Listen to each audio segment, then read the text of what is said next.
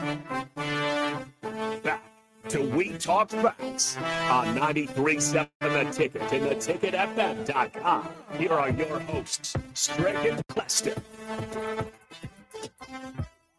Coming back on We Talk Facts, we find ourselves towards the middle, starting off the meat of the Big Ten Conference, probably the last season potentially of the East and West divisions. We find ourselves going up against the head honcho of the East, of the East Division in Michigan on Saturday, September the 30th. This game will be at home in Memorial Stadium. The Huskers will take on the Michigan Wolverines. My thoughts initially on this, Cluster Johnson, is it's not going to be a good look. It is going to be Harbaugh will have returned now after a few games. I think after the Bowling Green game or for the Bowling Green game, which is only a 3 in-house suspension. And he's going to return into Memorial Stadium with one of the best, most physical rushing attacks, the return of Donovan Edwards, a two-headed monster. And you've got to also look at Blake Corum, who last year had and ran for 1,463 yards. He was an unanimous first team All-American. He was a Doak Walker finalist. He is that guy. He's returning. He's like a 5'8" bowling ball and behind a big physical line. I don't know what our Husker front's going to be like, but if it is not like it's been in the past, where probably Ndamukong Suh was probably the last one that had that kind of front where you just couldn't move anybody around. But I think we get beat, and I think we get beat by at least 21 points. You're on to something. So I since we talk facts here, you already mentioned Edwards and Corum, and obviously JJ McCarthy. JJ McCarthy, yeah. I mean, this is like his third or fourth year starting.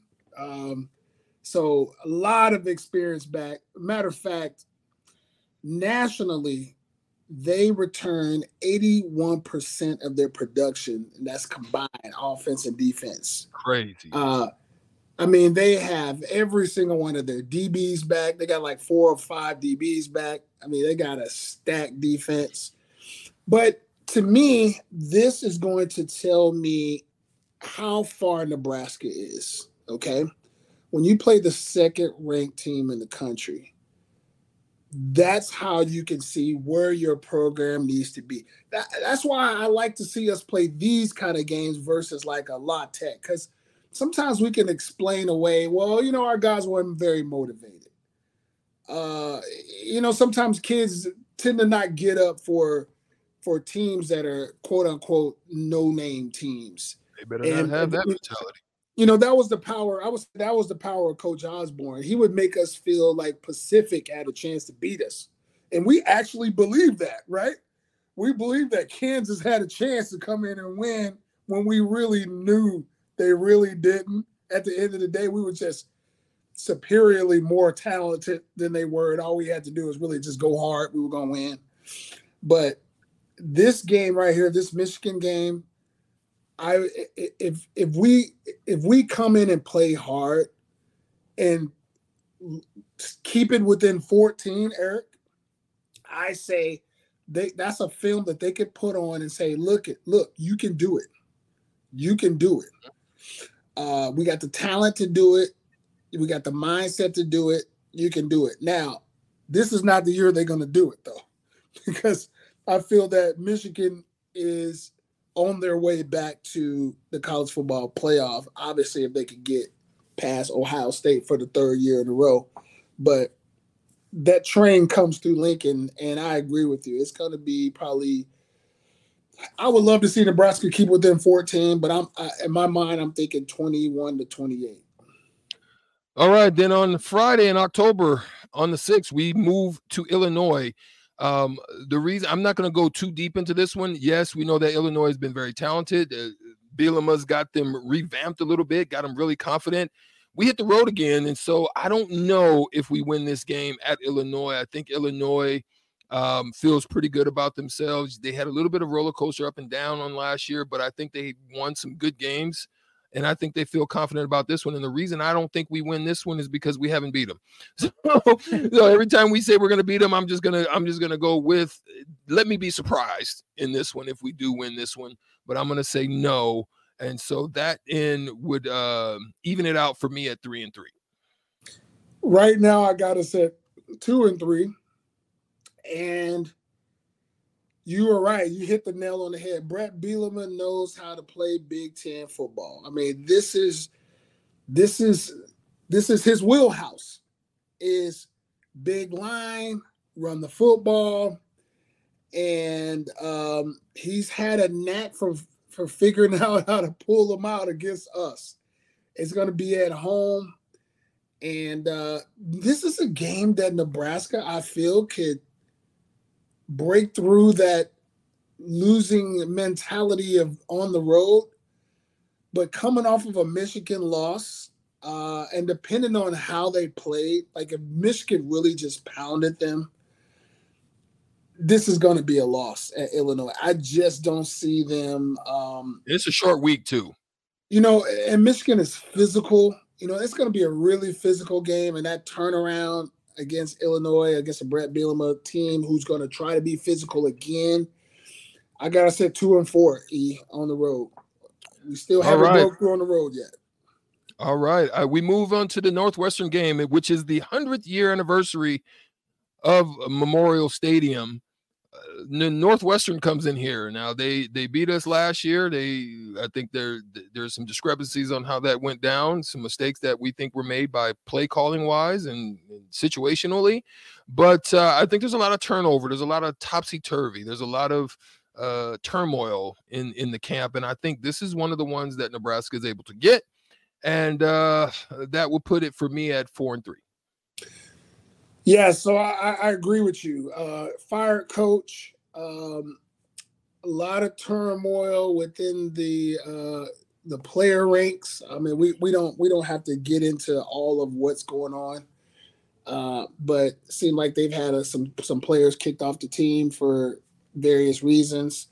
I don't see Northwestern beating Nebraska at home. And I think we come off of 2 tough losses, and we get back on track with Northwestern. So 3-4. All right. Moving on, we'll find ourselves against the Purdue Boilermakers, another home game, which is homecoming on Saturday, October the 28th. This game will be against the Purdue Boilermakers. To me, the Purdue Boilermakers, I believe, lost a lot, losing Aiden O'Connell. They lost 5 players to the draft. And others that ended up transferring to new schools. And so the coaching staff in this situation had to kind of, the staff ended up packing up and heading out to Louisville. And so I think this is another winnable game, especially at home, and a lot of uncertainty. And this, for me, puts us at 5-3.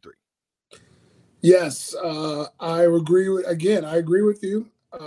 And I'm just going to repeat some of the same things you said. Purdue, although they had a pretty successful year last year, it went to the Big Ten championship and obviously lost to Michigan. They went 8-6, but Charlie Jones, one of my favorite players in college last year, receiver, along with Aiden O'Connell, quarterback, they're all gone. Staff is gone. It's total turnover.